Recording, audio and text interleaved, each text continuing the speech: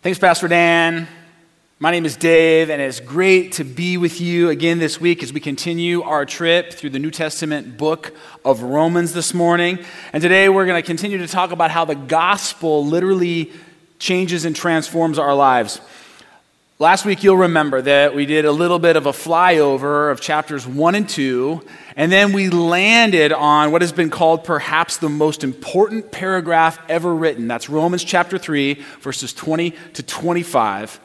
And today we're going to look at another hallmark set of verses in the book of Romans. Romans chapter 5, verses 1 through 5. So if you have a Bible, go ahead and grab it, pull it out, turn to Romans 5. There's a lot in these verses, only 5 verses. They are jam-packed, so we're going to get going right away today. Here we go.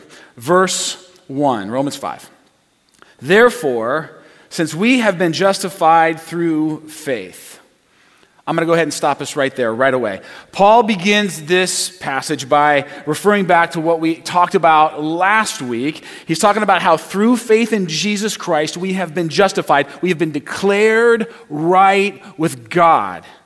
And now Paul is going to say, because of that, because of our justification, because we've been redeemed, because we're right with our Heavenly Father, there are some implications, there are some results of that, there are some benefits, if you will, that flow out of our justification. We don't just get justified by God, get our ticket to heaven, and then sort of muddle through. No, that justification has impact to change and transform us. We're going to talk about that today, and we're going to talk specifically about 5 benefits of the transforming power of being justified through faith in Jesus Christ. 5 benefits, here we go. Therefore, since we have been justified through faith, we have peace with God through our Lord Jesus Christ. And this is our first benefit, the first benefit of justification. It's peace with God. Now, quite often in our world, when we talk about peace, we talk about a feeling. Peace for us is a feeling. It's a temporary, momentary, sort of emotional experience. We sing songs like, I got a peaceful, easy feeling. Go ahead and sing along with me. No, don't do that. It's awkward in your living room. It's actually awkward even here, but if you're new to our church, you should know this. I love to sing. Sometimes it gets weird. Pastor James will not put me on the worship team, but that's okay. The point is this. When Paul says that we have been given peace with God, he is not talking about a peaceful feeling. Sometimes a peaceful feeling is the result of our peace with God, but our peace with God is not a feeling. It's a new relational reality. He's saying there used to be something between you and God. You used to have a beef. There used to be animosity and tension and strife between you. In fact, in the latter half of this section, Paul actually says that we were enemies of God. That the thing between us had gotten so bad, it was so dividing that we were like enemies. But now that's gone. Now there is peace. Now there's harmony between us. And I bring this up because sometimes we don't feel like there's peace. Sometimes I don't feel this peace between God and myself. And a lot of Christians will say, you can't trust your feelings. Don't trust your feelings because they'll just deceive you. Never trust your feelings. But feelings were given to us for a reason. They're there as an indicator. They tell us when things are right. They help us sense when things are wrong. And so here's, I think, a better question to ask. If you have put your faith in Jesus and you don't feel peace with God, ask this. Why are my feelings and what God's word says to be true not aligned? Why aren't they the same? Dig into that question. Try and figure that out. Explore that and try to work to align your feelings with the truth. That's what should happen. I remember when my oldest daughter was about 6 years old, we went to Knott's Berry Farm down in California. You ever been to Knott's Berry, James? Yeah. You were super scared the whole time? There's a lot of big rides, but there's one in particular for me. It was appropriately named Extreme Scream. First indication that I shouldn't get on it. But my 6-year-old daughter was like, Dad, I want to ride Extreme Scream. This is what Extreme Scream was. It's this giant tower And there's some cars, like some seats that are strapped onto the side of this giant tower. You get in there, you sit in these little flimsy, dinky seats, your feet are just dangling in midair, and they crank you straight up the side of this tower into the sky. And then, don't do it. I shouldn't have, because you get to the very top, and then it stops, the cranking up thing stops. It's like, doosh, and you know they're about to shoot you straight down. But they pause it for a little while, just for enough time for you to notice that low-flying aircraft are beneath you. That's how high you are. And I'm telling you, when I'm up there, I did not feel safe. All my emotions were saying, you aren't safe, you're about to die. Meanwhile, by the way, my 6-year-old daughter is giggling and happy and Dad, isn't this the greatest? And I'm like, yeah, this is amazing. It's just the worst. One of those moments where you realize you're not as tough as you'd like to think that you are. Anyway, I had to work in that moment to align my feelings with what I knew to be true. That really smart engineers had worked diligently to design and build this ride. That thousands and thousands of people had ridden this ride before me, and they got on and then got off again, perfectly healthy and okay. I had to align my feelings with what I knew to be true. And that's what Paul is calling us to do here. He's saying, if you have been justified by Jesus Christ, you have peace with God. Fact. Now, let your feelings follow that truth. And so let me ask you today, how do you feel when you approach God? How do you feel about your relationship? How do you feel about the way he thinks of you? Do you feel like he generally disapproves of you? Like you need to negotiate with him for things? Like maybe he's not really listening to you, or that he's not all that concerned about what's happening in your life? Or do you come with the very distinct awareness that he is a tender father who couldn't love you any more than he already does? Friends, our peace with God was secured by the Prince of Peace. There's nothing you can do to make God love you anymore, and there is nothing you will ever do to make him love you any less, because you are at peace. Therefore, since we have been justified through faith, we have peace with God through our Lord Jesus Christ, through whom we have gained access by faith into this grace in which we now stand. If our first benefit is peace with God, the second benefit of our justification is standing in grace. Paul, first of all, says that we have access by faith into this grace. And he speaks of grace as if it's this place we go, like it's a venue that we're now permitted to enter, that we have access to because of our ticket, because of the access pass of faith. A few years ago, Paul Simon came to town for a concert. Any Paul Simon fans? Not really? Really? Graceland? Me and Julio down by the schoolyard? Diamonds on the soles of her shoes? Oh, man. You can call me Al? Nothing. There we go. There it is. Yeah, with Chevy Chase. Good job. Pastor Ashley, she's in on the message now. Anyway, Paul's on his farewell tour. This is his last time touring. And some of you might know this, but Paul is married to Edie Brickell. And Edie Brickell was also a singer. She had a one hit in her whole life. I think, I'm not aware of too many things. This is the singing sermon. I know what I know, if you know what I mean. You remember that, Edie Brickell? Okay, doesn't matter. Edie Brickell, married to Paul Simon. My sister-in-law is Facebook friends with Edie Brickell. And so because of that, we got free tickets to the Paul Simon concert, and really good seats, I might add. Because of who we knew, we got access to the concert.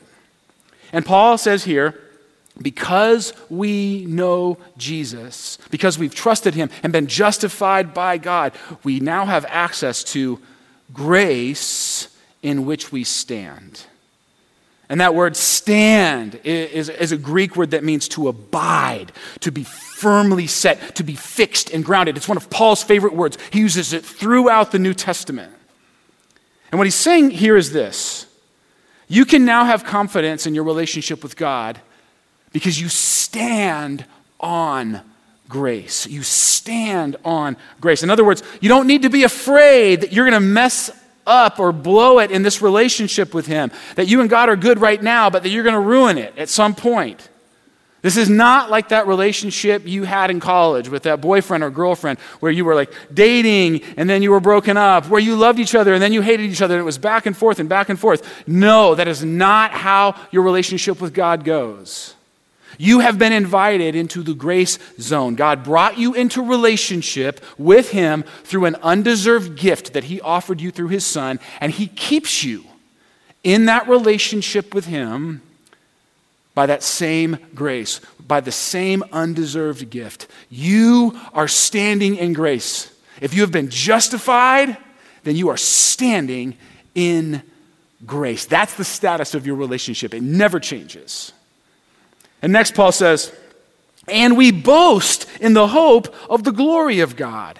I like it when the Bible talks about boasting, but it's not what you think. It's not an arrogant boasting. It's sometimes translated that same word, rejoice. And we rejoice in the hope of the glory of God.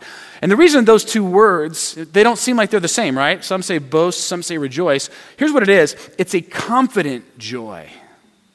There's this confident, this unmovable, unshakable joy, and we'll come back to that. But for now, I want to talk about another word. I want to talk about the word hope, because the next benefit of being justified through faith in Christ is confident hope. We have confident hope in the glory of God. And here's where we have to understand something that's real key. What the Bible says when it talks about hope is not the same thing that we often think of or how we use the word hope in our world. In our world, when we hope for things or we hope that things. It's sort of like wishing for something, or it's optimism, or it's positivity. I hope that we have ice cream after dinner tonight. That's a big hope of my kids a lot. I hope that he says yes to my request. I hope that this sermon goes well today. We will see. I hope, that so-and-so does such and such. We have hope that the cancer will go into remission. You see, we use hope as a way of saying, this is what we really want to happen. But biblical hope is way more than that. Biblical hope is a future certainty that transforms our current reality. I'll say that again. Biblical hope is a future certainty that transforms our current reality. And Paul says here that we have confidence in the hope of the glory of God. What's the glory of God? The glory of God is about weight. It's about impact. So Paul is saying this. He's saying the weight of God in our lives, the impact of God's grace, the weight of the fact that we are now made right with God through faith in Jesus Christ for all eternity has the power to transform how we go through life and how we face even the most difficult things in our world. We can hope in the weight of God and the impact and the strength of who he is and what he's done. Verse 5 says, hope does not put us to shame. And in that little phrase is a word picture of someone who has been ashamed because something or someone they trusted in failed them. The image I have, and maybe this has happened to you, it has happened to me in front of a large group of people, is you go to sit in a chair fully believing and trusting that the chair is going to hold your weight. But when you sit on said chair, the chair collapses, it breaks, and then you fall straight to the ground in front of lots of people. And you're ashamed, you're embarrassed. Paul says that will never happen to you when you put your hope in God. Hope does not put us to shame because God's love has been poured out into our hearts through the Holy Spirit who has been given to us. And yes, I skipped verses 3 and 4. We'll come back to them. But for now, our next benefit of justification is God's love now. God's love now. And now is a key word. Because what Paul is telling us here is that God's love isn't just something that we will experience when we get to heaven someday. That when we die and we go to be with him, then his love is going to be poured all over us and we're going to be just enveloped in it. No, that's true. That is the case. But he's saying that you can experience his love now. He's saying there's a foretaste of the feast to come, and that foretaste is the Holy Spirit. We're going to talk about the Holy Spirit in this series, specifically when we get to Romans chapter 8. It's a huge part. He's a huge part of the transformed life. But today, I want to focus on this because Paul says you can experience the love of God through the Holy Spirit right now in your life. He is, in a sense, the engagement ring of the marriage. The first installment of a giant love payment. A giant love payment is coming your way, Pastor Luke, and there's just a little installment right now poured out into your heart. It's the Holy Spirit. A little bit of taste of God's love. Just a little taste of the huge, enormous amount that you're going to get someday when you're glorified with him in heaven. But you can experience it now. The Holy Spirit is a guarantee of what's coming for you and me. Friends, when you have by faith received the justification of God, you now have access to experience God's love in your life all the time. The Holy Spirit wants to remind you how indeed loved you are all the time. And so let me ask you, friends, are you experiencing this love from your Heavenly Father? Are you listening to the Holy Spirit who is constantly and continuously whispering in your mind and heart, you are beloved, you are dear, you are precious to your God? Because this world and the forces of the enemy at work in this world want to tell you the exact opposite. They want to tear you down. They want to tell you that you're nothing. And God is longing to tell you that those are lies and that you are loved by him. Are you listening? Do you hear the Spirit's voice? And now finally, let's go back to verse 3. Not only so, but we also rejoice in our sufferings, because we know that suffering produces perseverance, perseverance, character, and character, hope. Friends, these are some of my favorite verses in the entire Bible. I say that about a lot of verses, but these verses I memorized when I was in college. This is one of my very first memory verses after I re-gave my life to Christ when I was a sophomore in college. And one of my favorite verses of all time says this, that one of the benefits of being justified through faith in Jesus Christ to God, by God, is this: there is joy in suffering. You can have joy in suffering. This may be, by the way, the primary benefit that Paul is driving at in this section.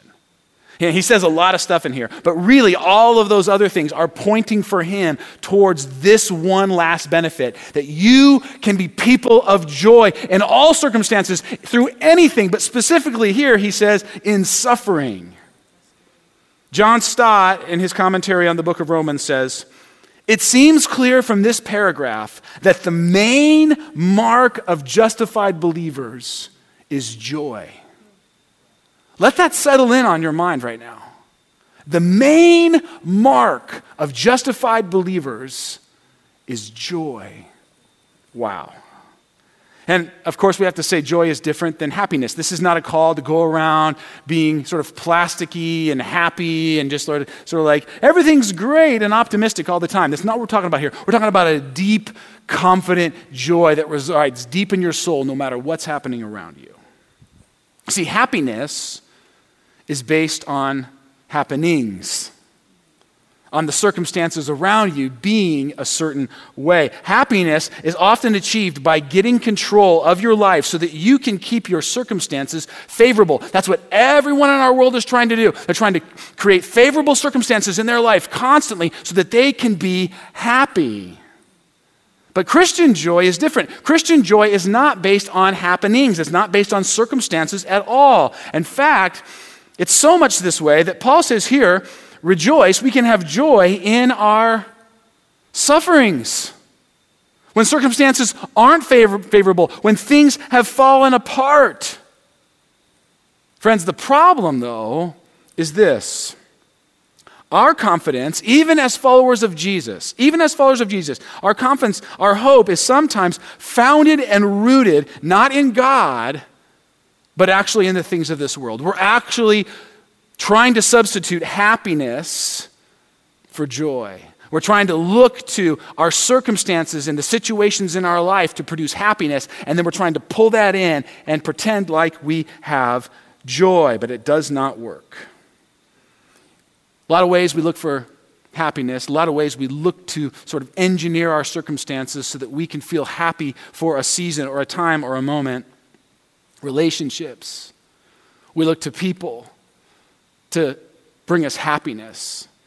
Maybe it's a spouse, maybe it's a boyfriend or girlfriend, maybe it's a mom or a dad or a child or a family or some friends, a group of friends. Maybe that is where you think you will find happiness, and you will for a season, maybe for a short time, but it's not joy because it will not last. Maybe it's success. Maybe you think, if I can only get all A's, if I can only get into this school, if I can only get this job, if I can only achieve this position, then I'll be happy. And then you get there, and maybe you're happy for a while, but eventually it all falls apart. Maybe, friends, maybe it's health. You know, our culture says this: cling to your health with everything you have. In fact, fight like the dickens to stay as young as you can for as long as you can. Do whatever you need to do. Inject these things here, there, or anywhere so that you can stay young. And by the way, health is a real good thing. I just had a hip replacement. I feel more healthy. It's a good thing. It's not bad, but it's not the only thing. It's not the best thing, and it will not last forever. Maybe for you, it's pleasure. You look to pleasure to sort of make you happy, and you're just addicted to pleasure constantly on your iPad or on your phone or doing this hobby that makes you happy. Or maybe it's status or finances. There's so many ways that we seek to fill this void of joy with happiness through things in our world. But again, those things will come and go. They aren't secure. Sometimes they'll last for a while. Sometimes they'll last for years or maybe even decades. But none of them will endure the test of time. They just won't. And when we settle for those temporal things, we rob ourselves of the ability to nourish on the joy-producing hope of the gospel. Tim Keller says it like this. He says it's like eating candy right before dinner. I don't know how many of you have kids. If your kids are like my kids, right about 4:30, like clockwork every day, there they are in the kitchen. It's 4:30, dinner's at 5:30, maybe 6, but here they are at 4:30 up in the kitchen, rummaging through the fridge, opening the cabinets in the cupboard, right? Dax looking for some chips, PJ looking for some candy, Skylar looking for whatever she's looking for, right? And it's just like every day. And I always have to say, you're going to ruin your dinner. If you eat that junk now, then the good, healthy dinner we have prepared that's coming up soon is going to be ruined. Friends, this is how we too often operate when it comes to joy. We're like teenage kids. We settle for seeking the happiness of lesser things. We're eating the M&Ms of happiness, and we're missing out on the salad and broccoli and chicken of joy. But listen to this. Listen. God uses suffering to bring us back to the joy of finding our hope in Him. He uses suffering to get us off the junk food and to get us to the dinner table. Suffering produces perseverance. This is Paul. Perseverance, character, and character, hope. Suffering produces perseverance, character, and character, hope. Let me just walk you through this. Perseverance, it literally means under the weight.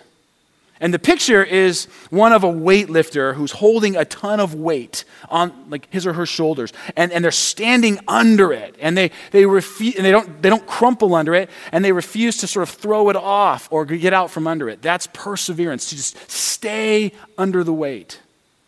And then he says perseverance, character. Character, the word here actually means proven character.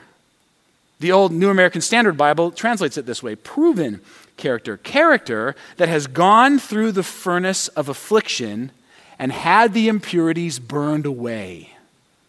Now think about that. Character that's gone through the furnace of affliction and had the impurities burned away.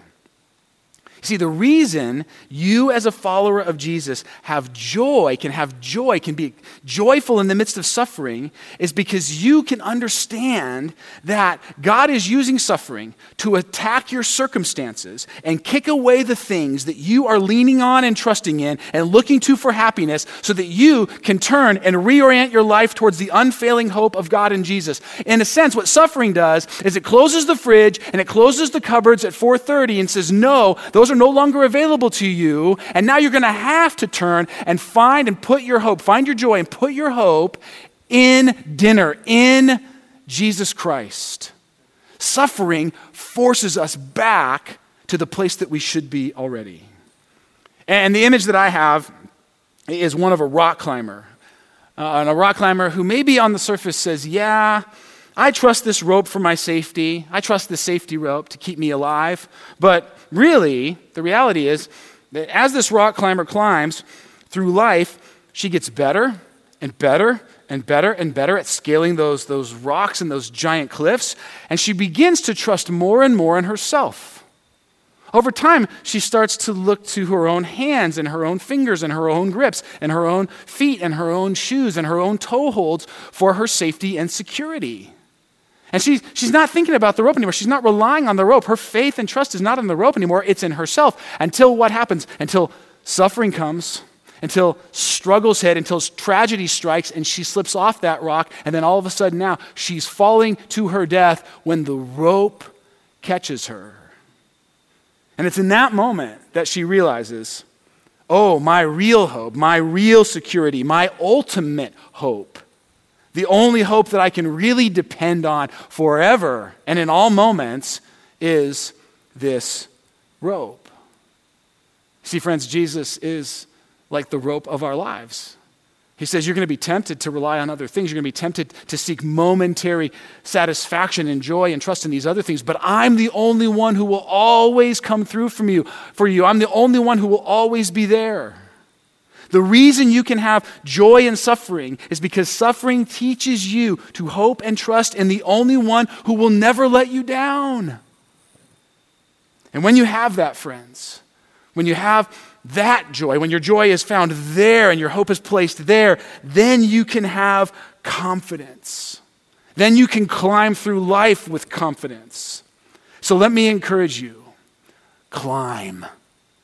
Climb, church. Climb with the peace of God. Climb knowing you are in grace. Climb with confident hope. Climb with God's love poured out in your hearts through the Holy Spirit, and climb with joy in the midst of whatever lies ahead for you, because God, our God, is using these light and momentary troubles to achieve for us, you and me, who have put our faith and trust in Jesus, an eternal glory that far outweighs them all. That's the promise. That's the benefit of living into and through the power of the gospel.